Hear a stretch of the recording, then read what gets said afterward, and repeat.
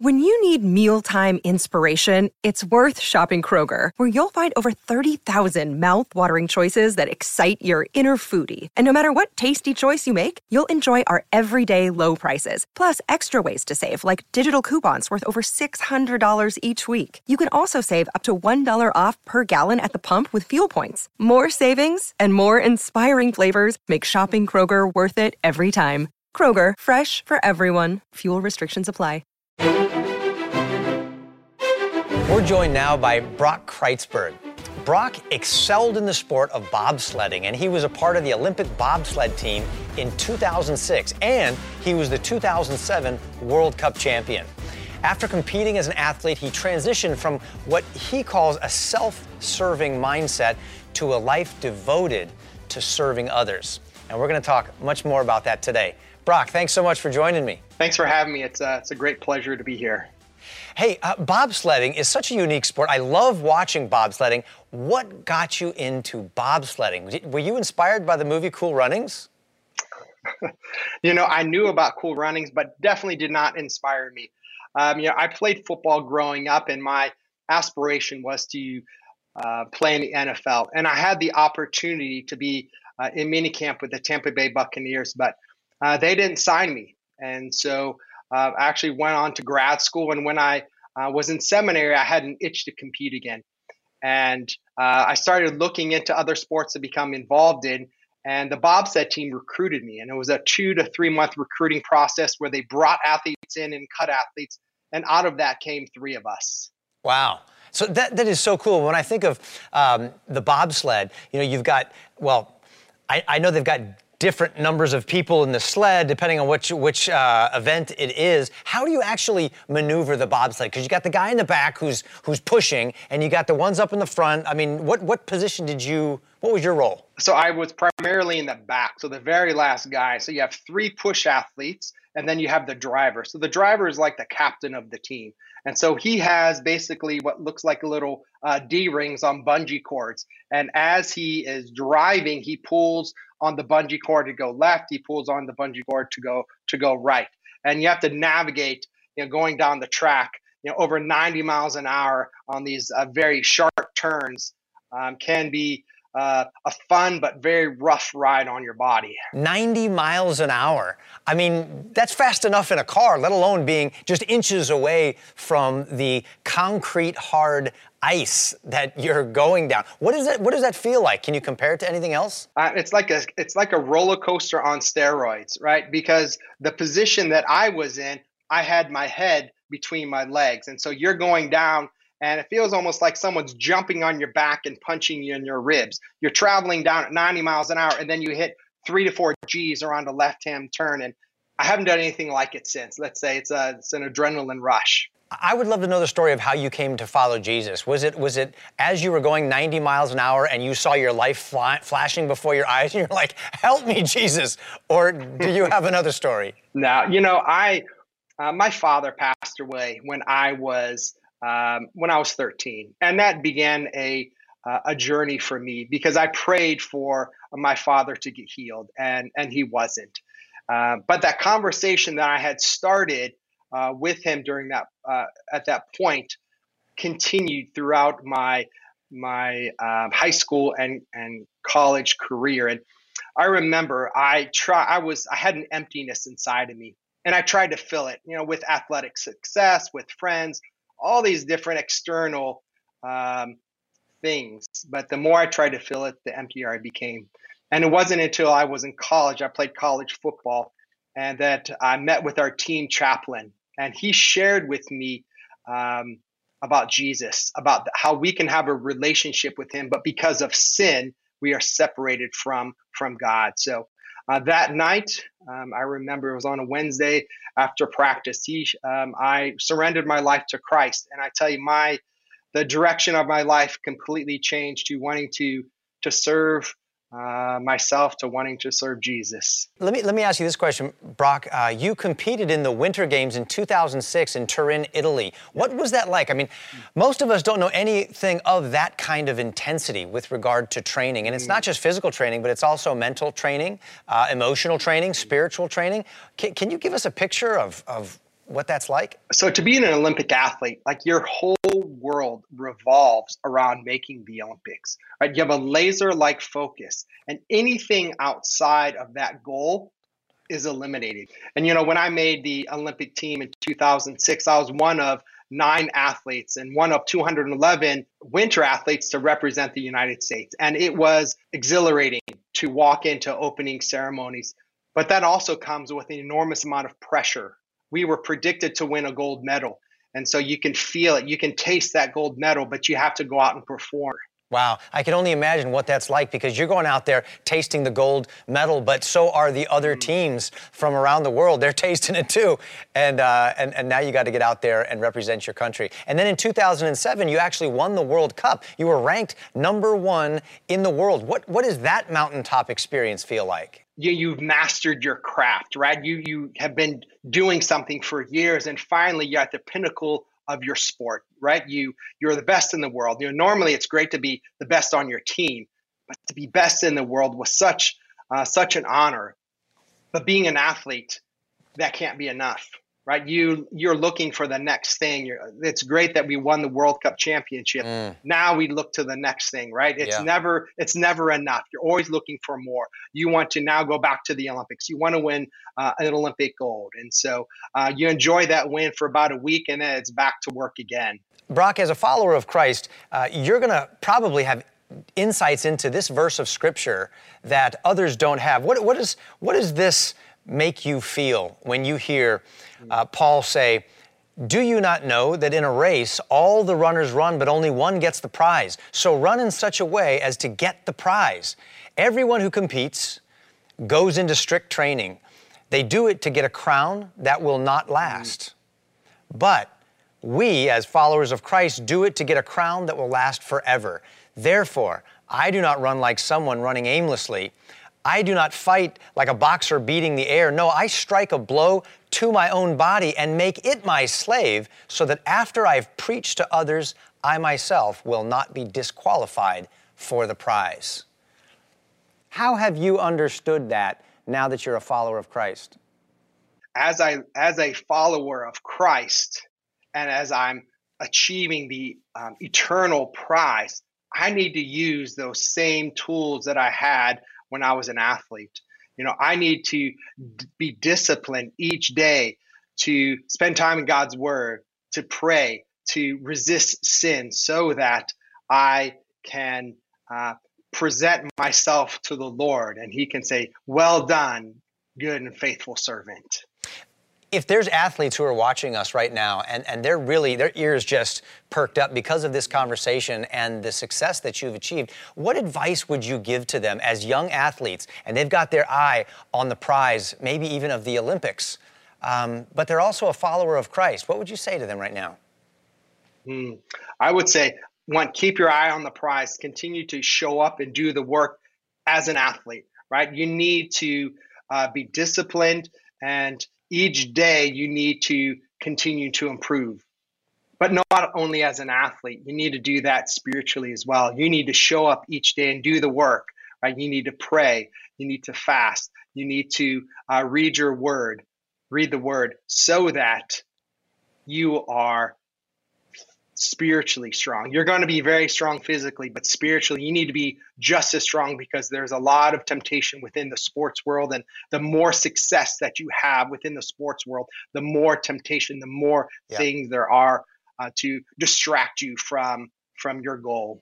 That's a great takeaway for those who are involved in this kind of vocation, of professional sports.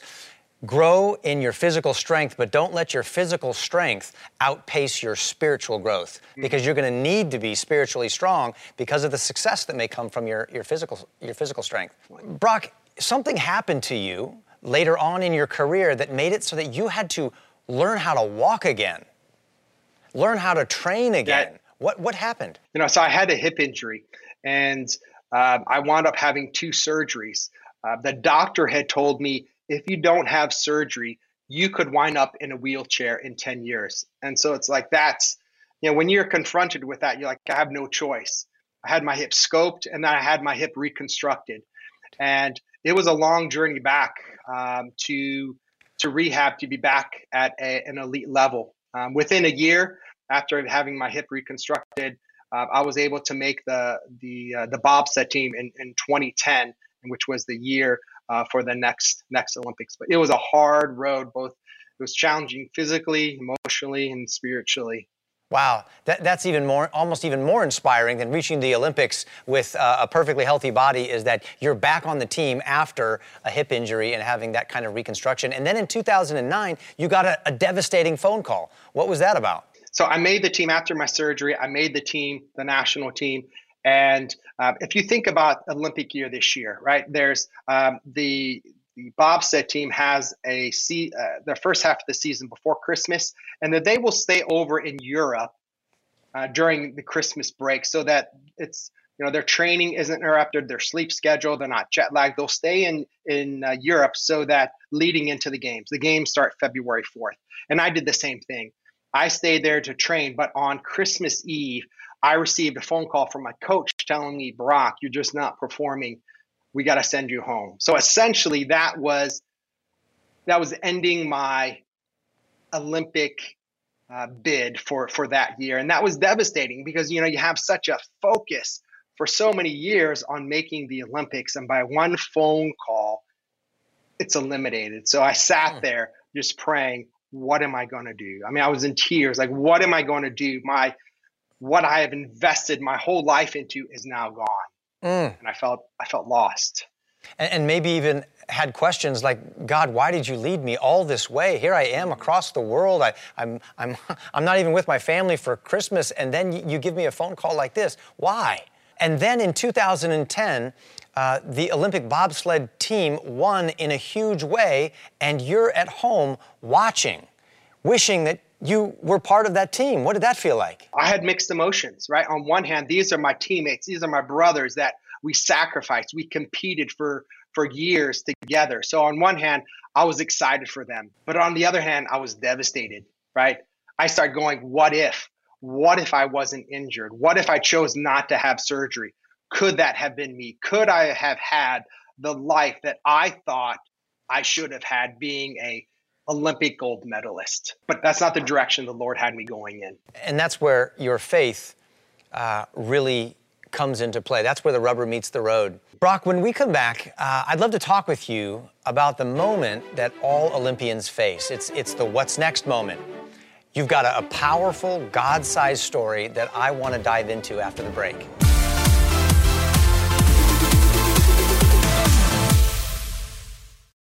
Another day is here, and you're ready for it. What to wear? Check. Breakfast, lunch, and dinner? Check. Planning for what's next and how to save for it? That's where Bank of America can help. For your financial to-dos, Bank of America has experts ready to help get you closer to your goals. Get started at one of our local financial centers or 24/7 in our mobile banking app. Find a location near you at bankofamerica.com/talktous. What would you like the power to do?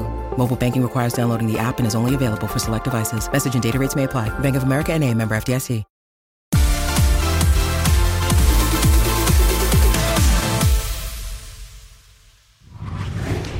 We're back with Olympic bobsledder Brock Kreitzburg. Brock, those of us at home get to see the glory and the fanfare moments that you experience, the win, the celebration, the awarding of the medals on the Olympic platform. It's amazing. It's so thrilling. Every Olympian, though, inevitably faces the big question after it's over. What's next? And you shared with us just in the last segment about that moment when you realized that Olympic bobsledding was not going to be a big part of your future anymore. And God took you in a different direction. What did you do? Where did you go? And how did that affect your sense of identity?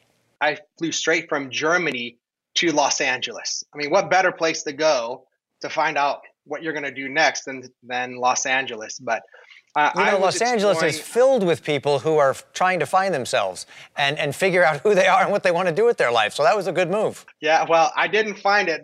God showed me. I didn't find it in Los Angeles. When I was there, I think I had a course of 15 different jobs, just figuring out, you had as an elite athlete, you have such focus on that goal, on what you're doing. Yeah. And now I don't have that anymore. So what am I going to do? God had, at that point when I was in Los Angeles, had stripped me of of money, my athletic ability. I couldn't do anything. I didn't have family. I had very few friends. And he said, all you have is me.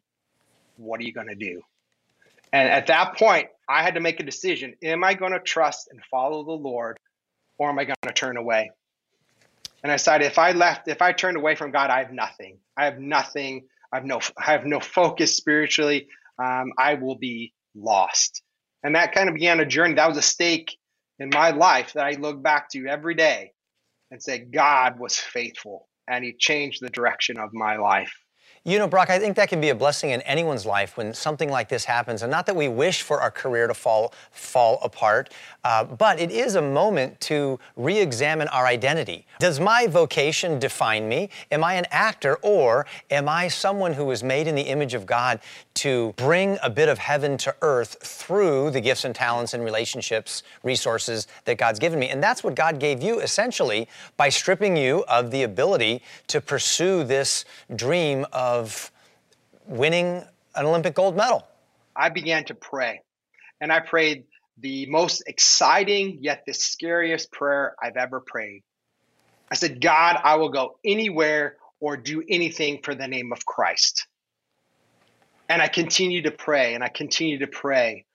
And that led me to selling everything that didn't fit in a 4x4 storage container.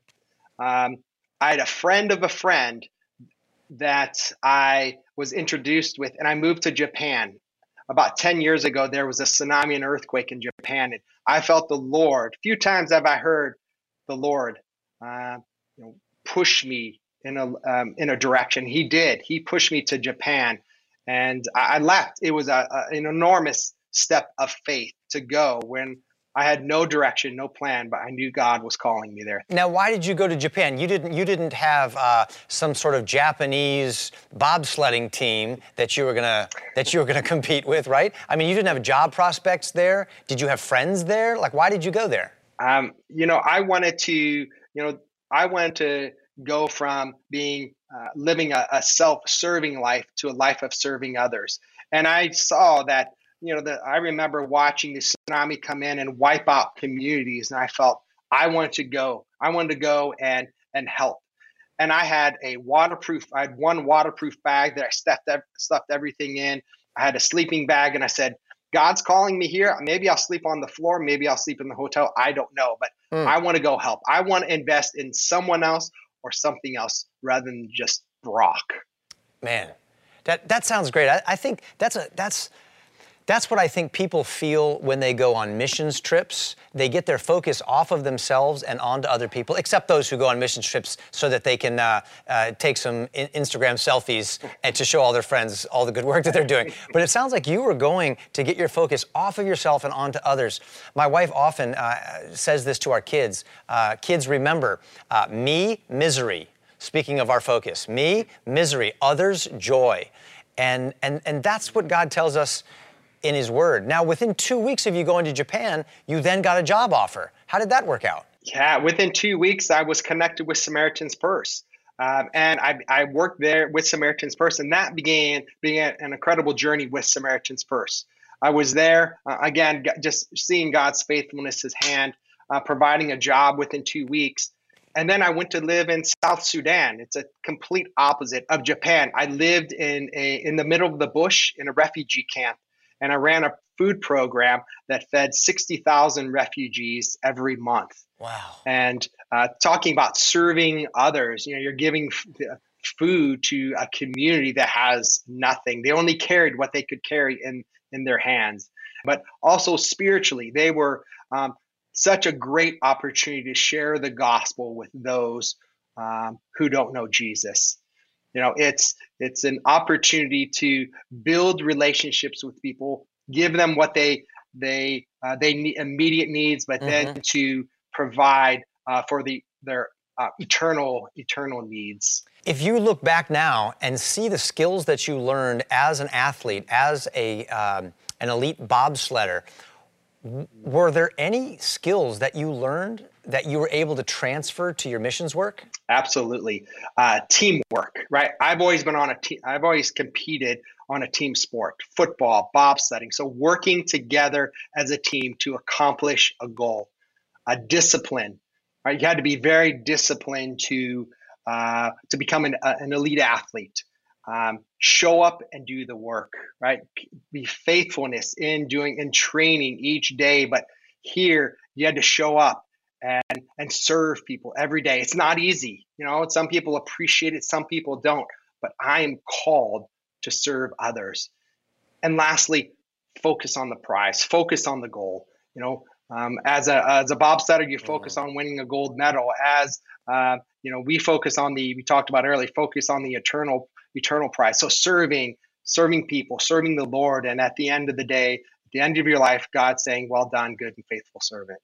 Brock, tell us about the work that you're doing today. Sure. So I work for a Christian organization called Summit Missions International, and what we do is we partner with Christian leaders and churches in Eastern Europe to bring practical help and spiritual hope for the purpose of sharing about God's love for them through Jesus Christ. So we work in Ukraine and a small semi-autonomous state called Transnistria, where out of a country of 500,000 people, less than 5,000 people are Christians. And it's the poorest country in Eastern Europe. So it's such an enormous need, both physically and spiritually, there, that we work with established national ministries to meet those needs.